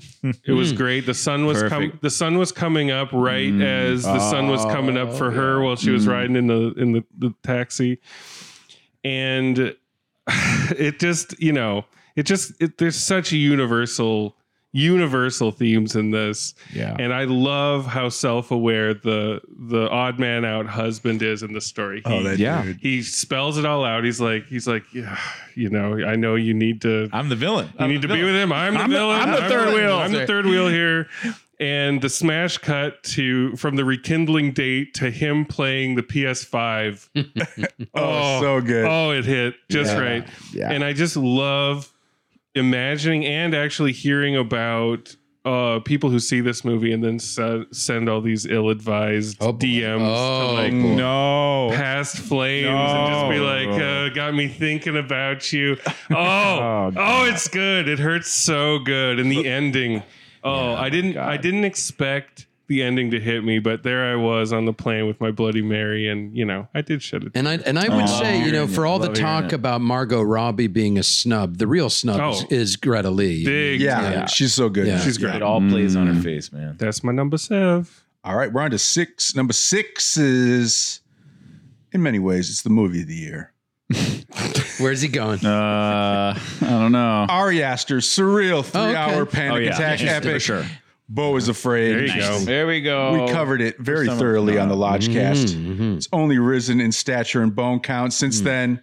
It is bold. Many peaks, many valleys, Deep valley. and many salad dragons. Anybody listening to this right now All right. at least has to attempt to watch this film. Yeah. Look, Joaquin Phoenix it. deserves some sort of award for this insane It's performance. the SSRI award. Like what? I don't know what award you give him. There's no award out there for something this crazy. Only with water. But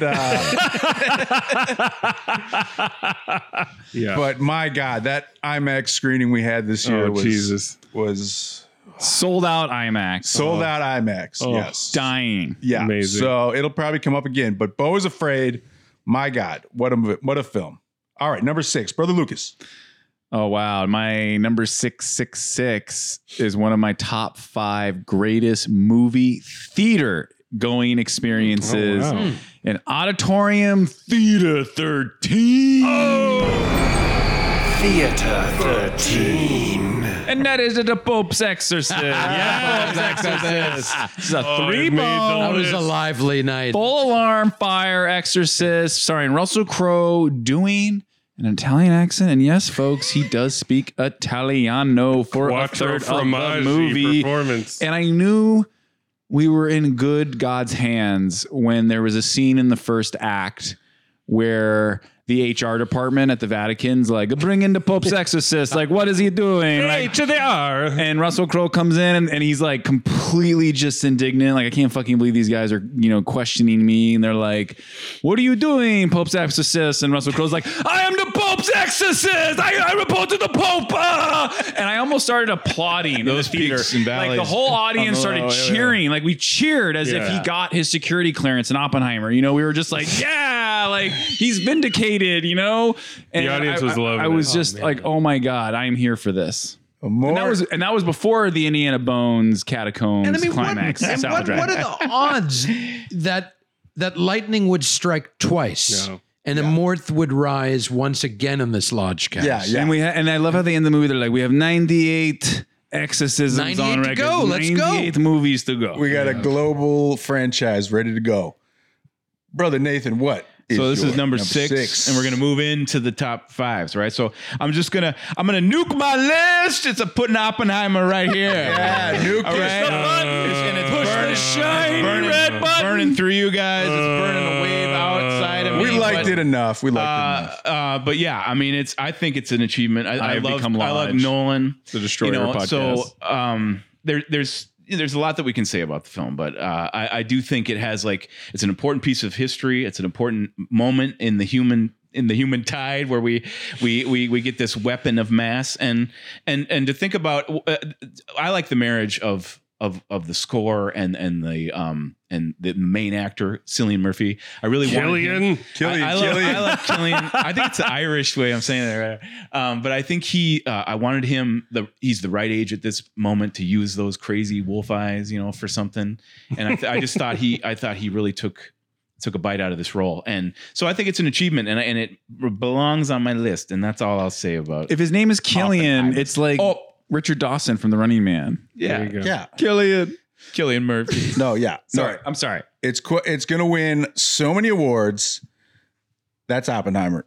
Brother Zach. Nuke my list.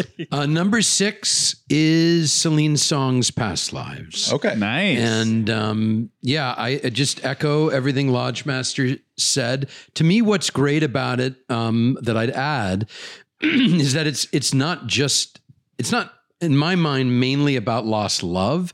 It's about who like we used to be and who we are now and no longer are. And so to me, it's like, it's not even about like, about this person. It's about this other person. It's really about, it's like about a past lives. Well, truly, it's like if choices had been made differently, and if I had gone down a different road, who would I be now? And this person who I thought I was, and I thought defined who I am, I actually no longer am. And I just think it's like such a subtle achievement, this film, and it has a growing power. She also just could have made so many wrong choices along the way, including especially with the husband, who could have been such a mustache twirling villain, butt of a joke. Like, he was just a normal dude. Everyone is treated with, I think everyone is treated like with care and interest. And I'm needed an omniscient editorial note, but the male lead is just phenomenal. You got it. Omniscient editorial note. The actor's name is Teo Yu. This is a great, great film. If you have not seen it, it's got to be one of the better debuts in a long time. So, Past Lives, number 6. Yeah. Nice. I think it's streaming on Hulu. Lodgemaster 666. It's my 666. Blackberry. Nice. Whoa. I have not seen this, but I want to. I gotta see Blackberry. You're gonna love. You're gonna love it. You boys are gonna love it. It's pitch perfect period details of late 90s into like 2010, 2006. Yeah.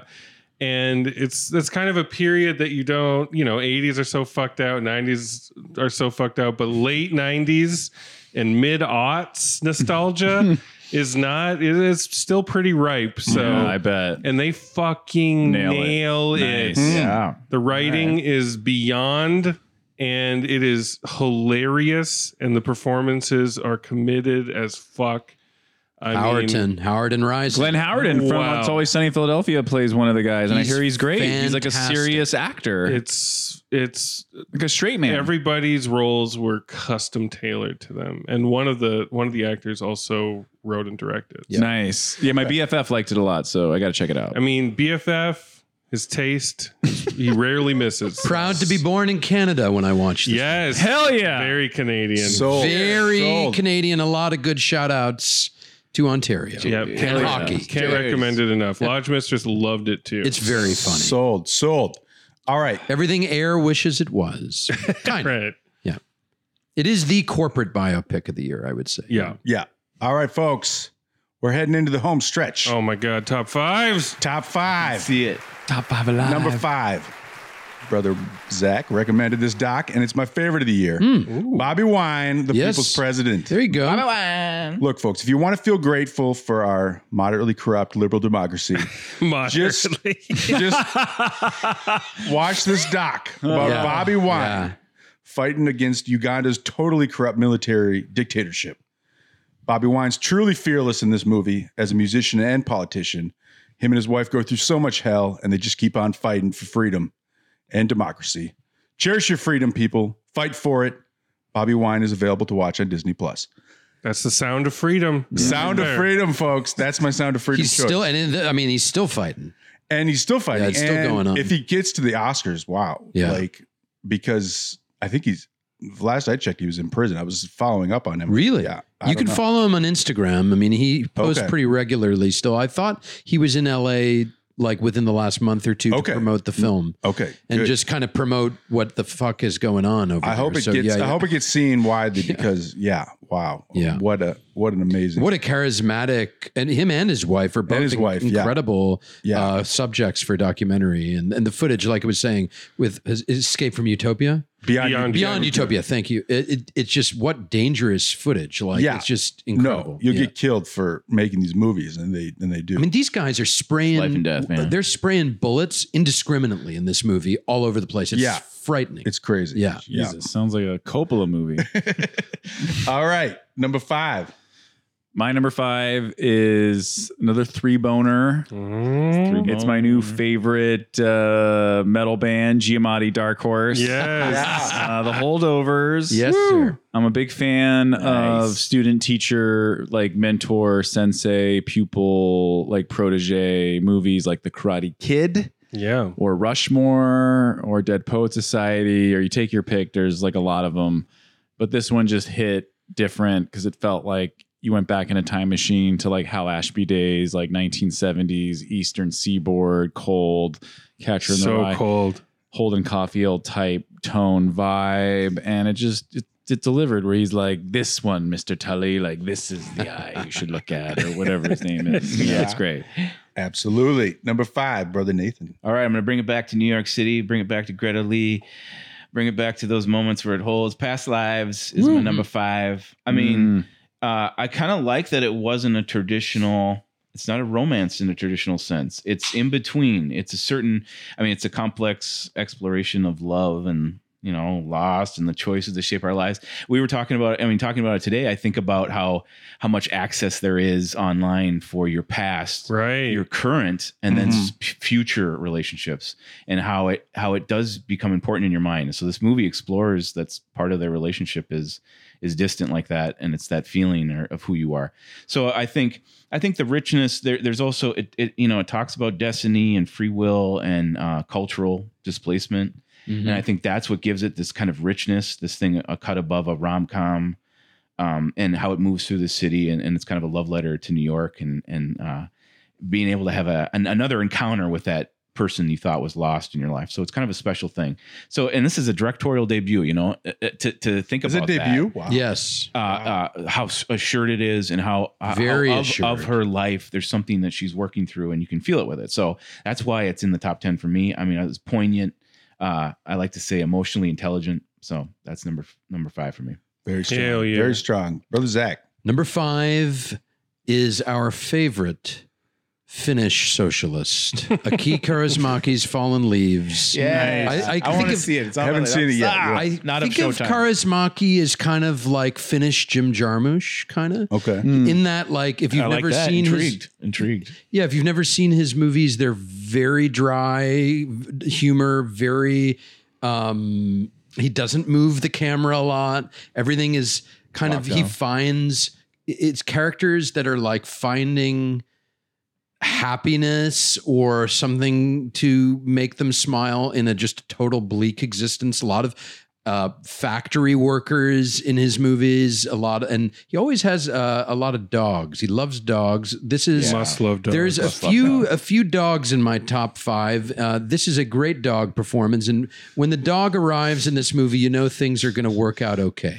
This is an unconventional romance, but it's like it's just spare, funny, and a hilarious karaoke scene. This is a film to delight in, and it's another great one from a guy who's given many, many wonderful films over the years.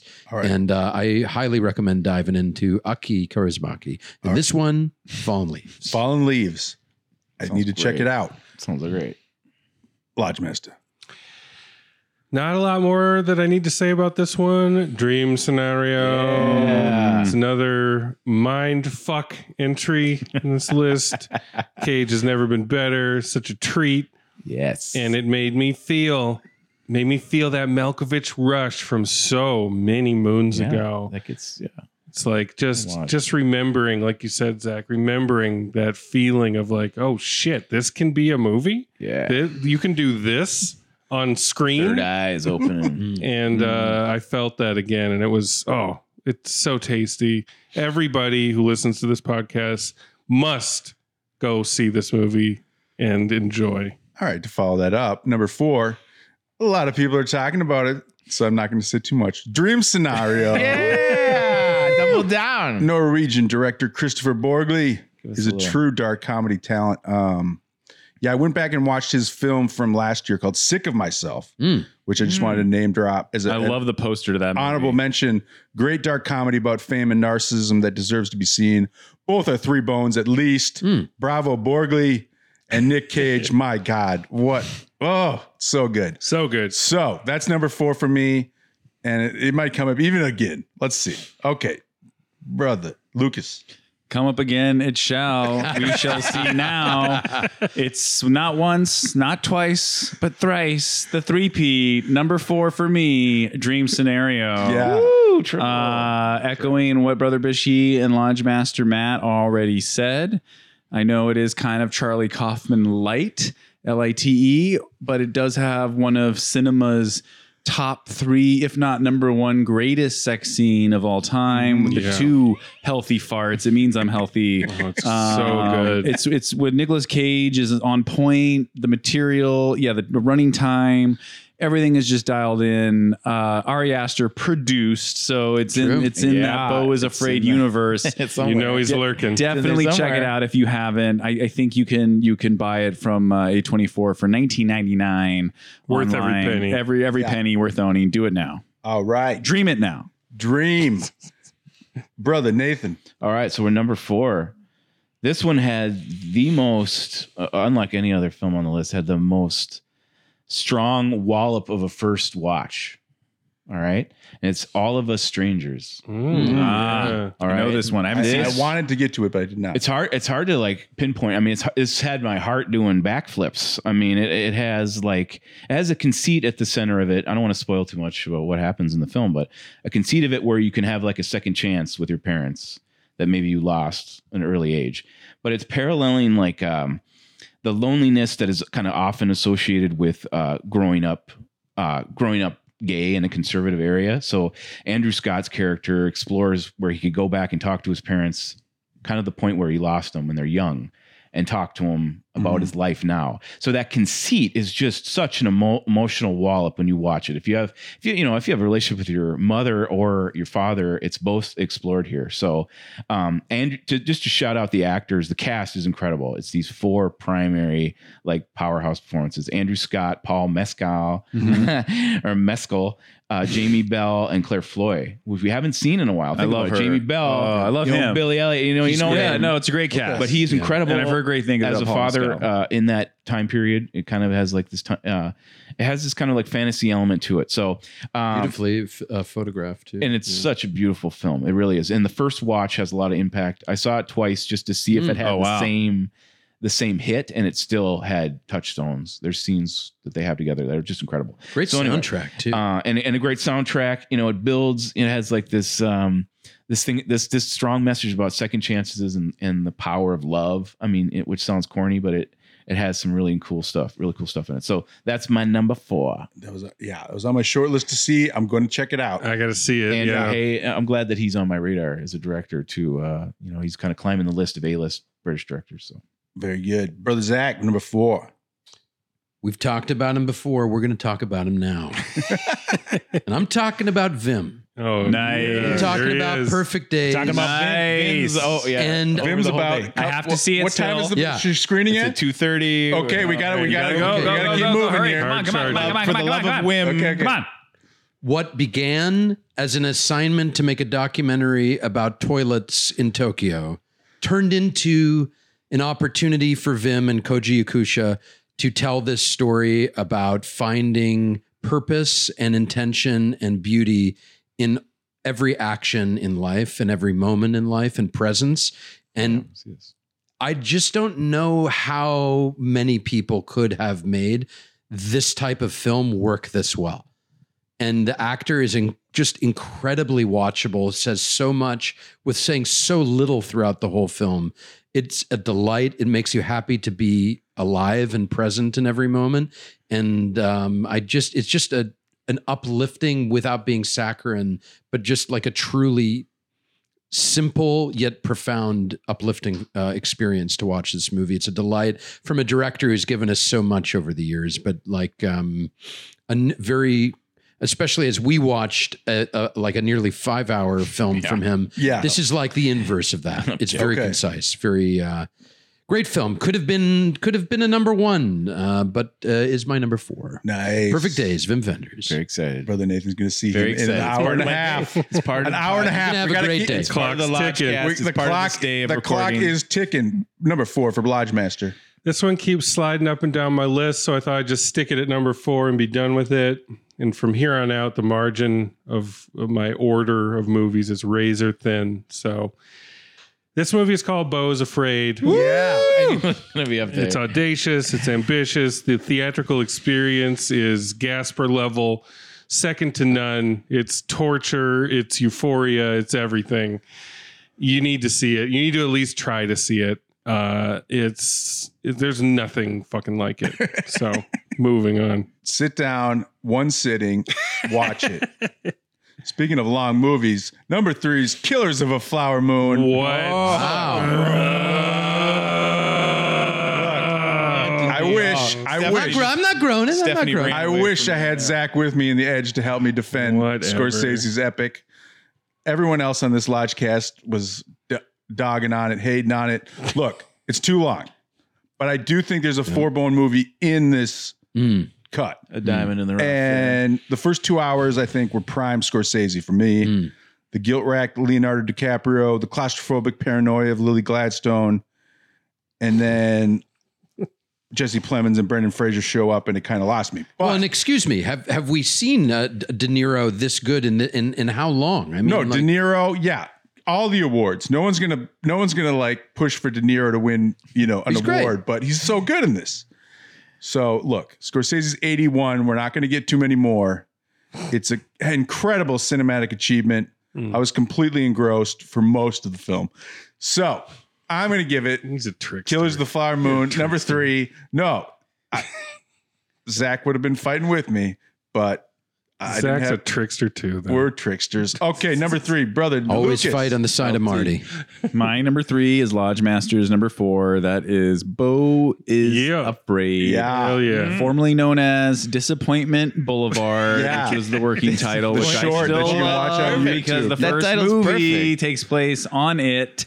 But there's nothing really more that needs to be said except that Ari Aster is the Michael Cimino of psychodrama, Oedipus complex film epics. He's I working am through something for sure. forever grateful to the A24 assistant or whoever brought him in, with his Hereditary script and was like, "Hey boss, you should check out this guy's shorts from AFI and make his movie.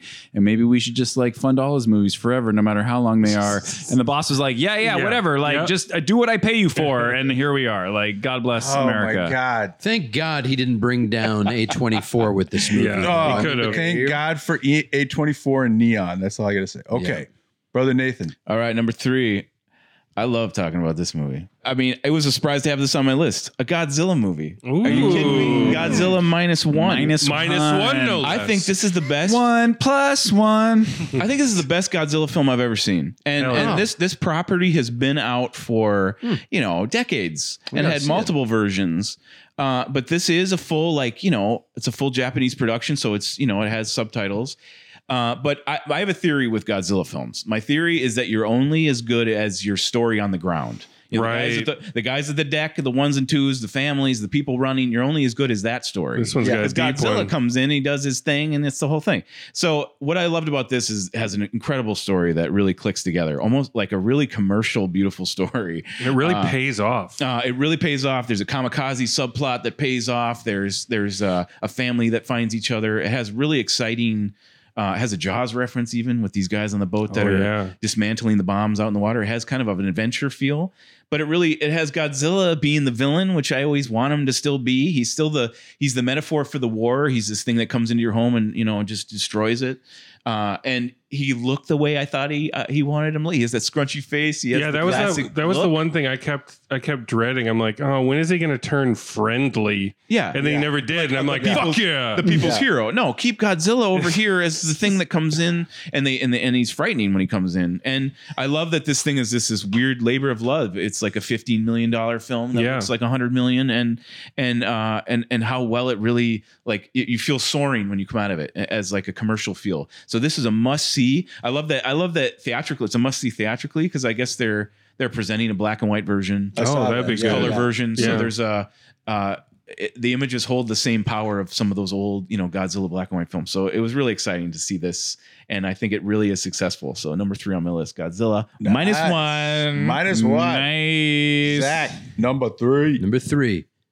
I don't know what you heard about me. Oh shit! But you can't get $1 out of me. No Cadillac, no perms you can't see. Anyway, so we're talking about Justine Triet, Anatomy of a Fall. Love this film. Seen it twice. Wow. Seen it twice. Dude, that's an endorsement. Do stock. Yeah. Yeah, I think this film is incredibly well constructed and just a great dog performance at its core. And that plays into the, I mean, how the hell did they get this performance out of this dog? I mean, I'm not going to spoil it. I mean, it is wild. I mean, it's incredible. And what, you know, a lot of praise, of course, for Sandra Hüller or Haller? Hüller. Okay, and deservedly so, especially in this film, because you can actually see her face. Right. But the kid in this movie is one of the best young actor performances I've seen in a long time. I really liked him too. Extraordinary. He should get more credit. And it's deceptive because the film feels like it's going to be like a kind of a Pop Boiler SVU episode almost. Definitely. And yet it really just starts to become how much can we ever know about what is true. That kid's haircut deserves a supporting actor nomination as well. So it really almost becomes, I mean, you are wrestling with, did she do it? Did she not? And that's part of the ad campaign for the movie, but it doesn't matter if like the movie's trying to get at how can we know what is true without the evidence in front of us? How can we ever fully know, you know, what is and is not true? And it really explores the different meanings of that in a really provocative way. It's a great film, highly recommended. Number 3. Yes. Yes. Anatomy of a Fall. It was on my list. Yeah. I got to see it. Lodge Master. Hold on. Okay, brother Lodge Master. Number 3. I mean, much like the delicious bagel that Zach brought over earlier, this movie's got everything, and that's Poor Things, y'all. Oh, thank y'all. Staggering piece of work. I mean, this one also slid around on my list a little bit, but it's just so fucking jam-packed with strawberry jam creativity. Like, my God, visuals. you can't really fuck with this movie. I mean, when she's asking him about scones or how many scones can we eat, and he's like, no, one is enough, like 2 is too many. Yeah. Now we lounge or whatever. Oh, we nap or no so siesta. We siesta. I just want to keep eating this movie till I puke. It's so good. So Poor Things, number 3. Tasty. Lodge Master, if you could cue Lodge Mistress upstairs to play Pimp. Number 2 is Anatomy of a Fall. Look, I did not have a French courtroom drama on my bingo card for best film of the year. Wow. But I've criticized French movies and I usually hate courtroom dramas. The writing in Justine Triet's film is so much of both in this. The writing in this film is so damn good. I mean, it's just toying with the audience in terms of whether she's guilty or innocent. And it's kind of like a meta exercise in like, you know, revealing, you know, the more information that gets revealed in this movie, the more fascinating it gets. And more questions you have. Yeah. And Sandra Hüller gives by far one of the finest performances of the year. Yeah. I keep thinking about this movie after I saw it. And look, don't miss this French courtroom drama.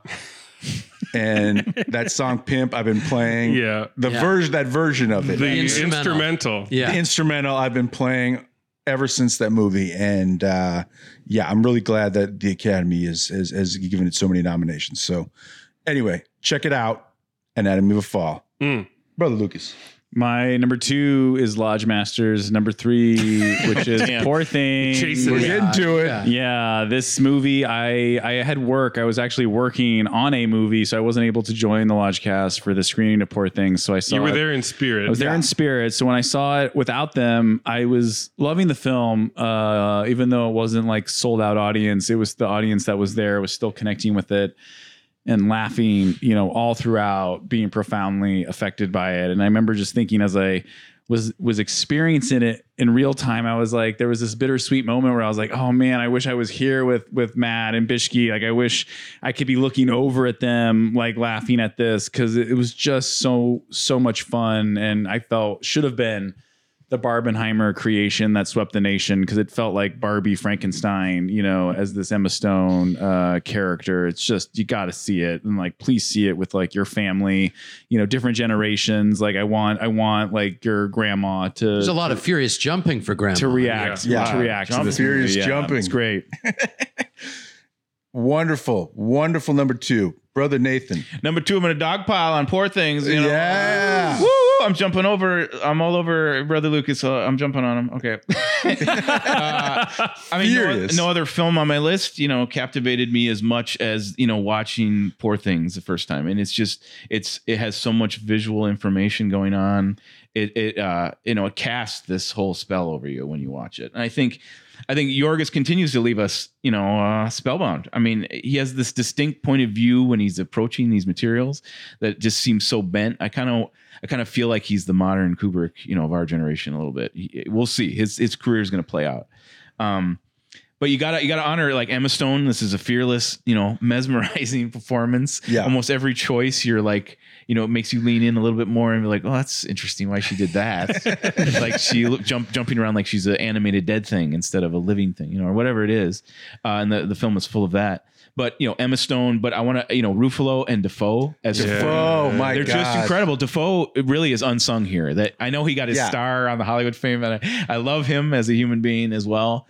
But he was really damn good in this as God. And even a full ravaged, scarred face makeup, he comes through incredibly. But Ruffalo playing against type is really exciting too. So that's Poor Things number 2 on my list. Yes, Hell absolutely, Brother Zach. Number 2, Alexander Payne's The Holdover. Finally, we get to it. Payne's on the list. Payne's coming. Pain in our list. Pain is coming. It's interesting. It's almost like a mix of his Election and his Sideways in one. Very and much, you very have much so.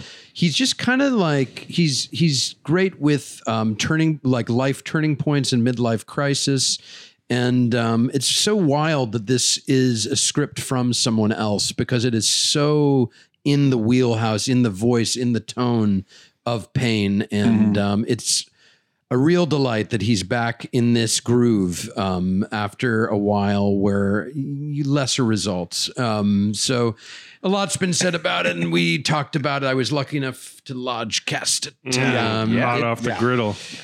It's we're going to be watching this one Every over, Christmas. yeah, Every I mean, it's just Christmas classic. it's a great film. I think I've watched all of my top 4 or 5. I think I saw twice this year. Oh, wow. Saw this twice. Wow. Saw this with my in-laws at the holidays, and it played great again. Nice. Loved Giamatti in this mode. Great. Dark Horse Giamatti. Dark Horse Giamatti. Let's go. Yeah. Let's go. Nothing more needs to be said. Great film. Let's Classic. go, Lodge Master. Hold over! Not Angelico. Hold over. Wow, it's so good it made him go straight. This is the only movie on my list that I've seen twice, and I can imagine myself seeing it 10 more times at least. Hits that perfect sweet spot. That Dark Horse Giamatti tastes so good. Just looking at that face in close up, dissolving into a fucking snowy snowscape. I mean, goddamn, it's just a nice like rum drink warming you from the inside. I love it. It's feel good. As holdovers. Keep it going. Number 1. Number 1. Holdover. Look, This is crazy. look. For lack of a better number 1, Alexander Payne's super cozy comedy. I think we covered it very well in the Lodgecast. Right up there with Payne's best. I'm rooting for Giamatti, Oscar night. And you've heard people say they don't make movies like they used to. Well, in this case, they just fucking did. They just fucking did it, man. Check it out. Books, check them out. Holdovers. Fuck. Check it out. Fuck. Christmas next year. Okay. Oh my God. Lucas. My number 1 film. Full disclosure, I know 2 of the filmmakers who made the film. Oh, okay. It came out earlier this year. It's an independently financed and released film that premiered at the Downtown LA Film Festival at the Regal LA Live. Wow. So I was at the world premiere Black Tie event. I'm just going to read a review that I wrote shortly after seeing it. Ooh. Okay. Epically stunning, ambitiously electric, tour de force powerhouse of a feature film debut by original / uncompromising / visionary writer / director Hassan Saeed.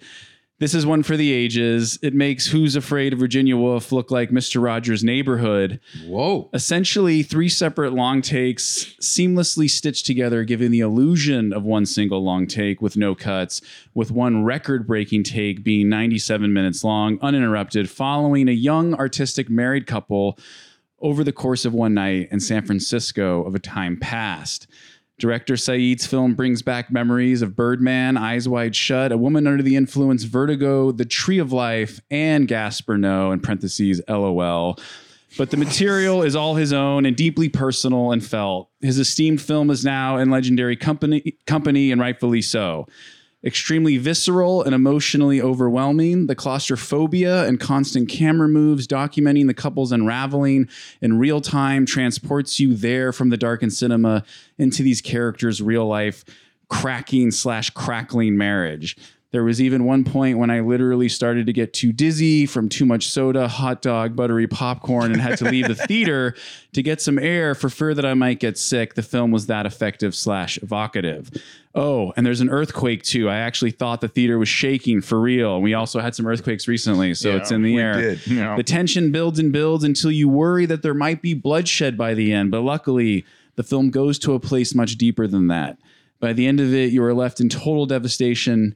You feel as if you live these characters' whole adult lives, and by the end of it, it all comes flashing before your eyes like your own memories before death.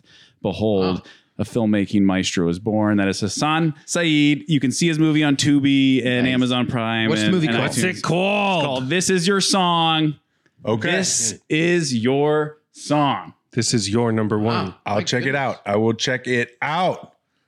All right, Brother Nathan, number 1. Oh man, I mean, big surprise. Dark Horse Giamatti. He's back. Well, He's back 3 on the horse. number ones. Yeah. A Wow. masterclass in sad sack cinema. You know, come on, guys. Christmas edition. Alexander Payne. I mean, the thing I like about Payne is it's always a consistent, coherent story. Like he always finds these characters and they're super rich. He's had I want to think back on his filmography, and there's not really a bad one in the bunch. We've talked about Downsizing. I still stand for it. Which I still think has compelling ideas, but it's a commercial flop.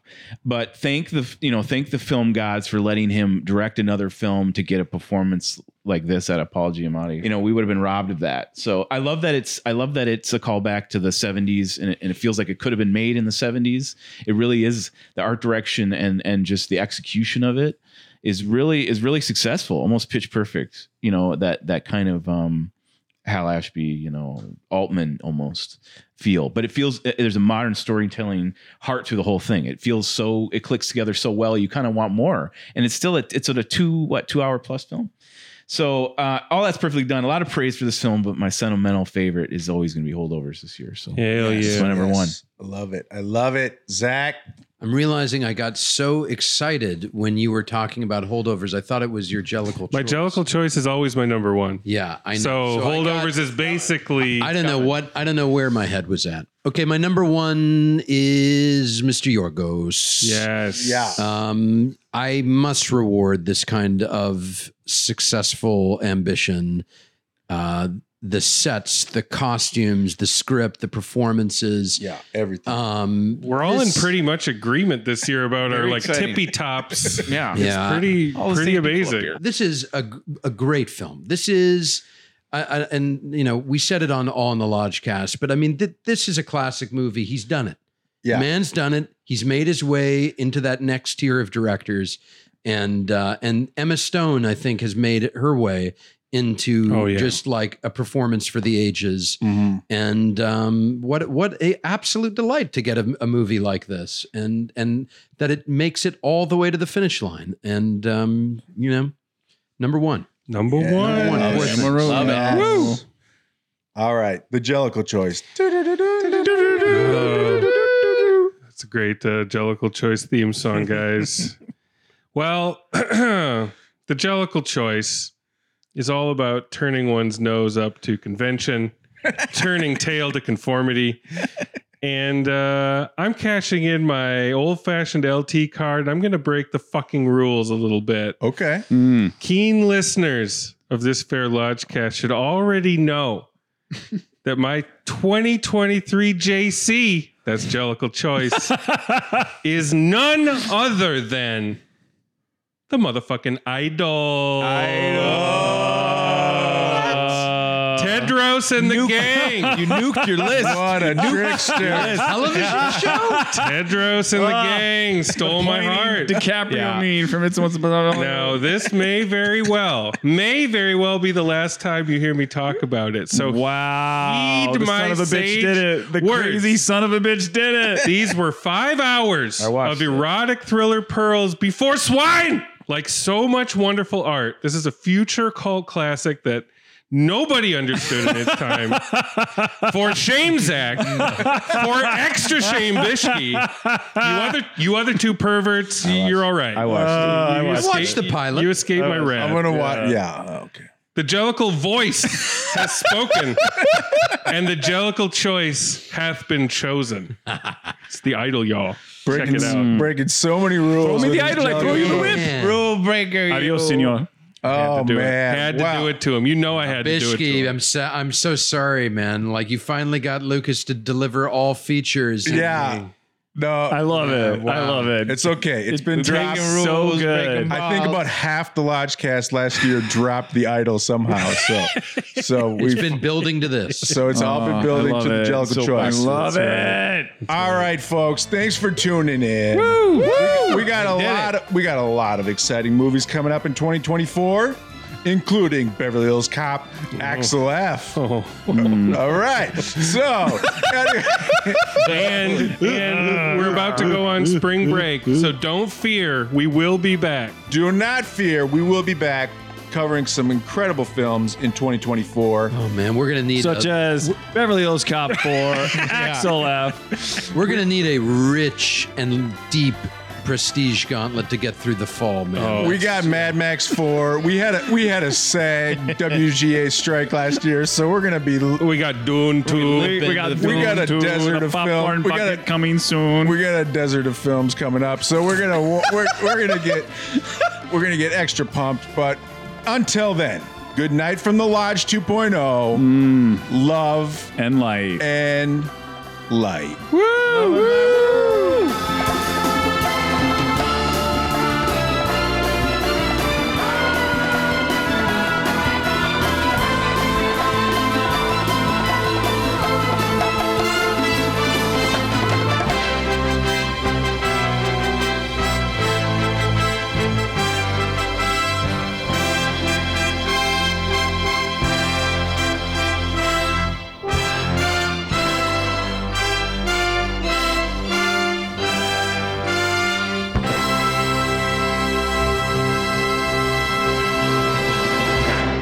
Get in the zone, auto zone of interest.